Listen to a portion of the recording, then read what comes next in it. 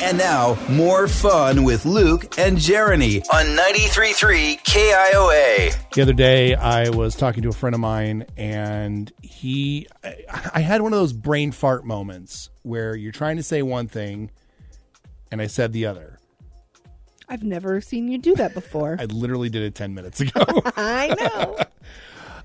And my buddy hit me with a pretty sick burn. Oh, no. Said I was a couple sandwiches short of a picnic. Which, it's funny when someone tries to insult you and it makes you laugh. Yeah. But then that, stuck with me for a while. And I'm like, if you really let that sit with you, that can be a pretty sick burn. Sick burn. Sick burn, bro. Yeah.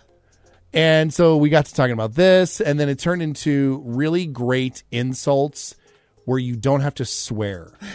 Because swearing is easy to do if you're trying to insult somebody. Yeah, but it's so much fun. It's so fun and satisfying when you get to say those words you're not supposed to. Even as an adult. You're an enjoyable person. I have a hard time believing that people would insult you to your face. Is this you insulting me to No. my face right now in a way that, just you going, you are an enjoyable person, sounds like an insult.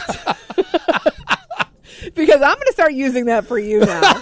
Anytime you do something, it's going to be like, you are an enjoyable person. No, that was not an insult. I realize you're your guard is up waiting for I'm waiting. but that's not it. I mean, that could have been it. It's not, well, no. Thank you, I think. But I mean, have you ever gotten a good insult? I mean, you've met my father. My father is the best at doing the insults that you don't realize are insults. Yeah. Because it's just funny. He's thrown a couple my way. Oh, yeah. Of course he has. And you didn't even know it, really. Because it took me a minute to kind of figure it out. Because there was one who's like, well, that's your train. You rob it. Yeah. I'm like, wait, what? Yeah, exactly. You said something kind of dumb, and he went, all right, whatever. Sure, whatever you think. Because I had to figure out what he was talking about. And then I was like, wait a minute. That was him saying I'm not intelligent.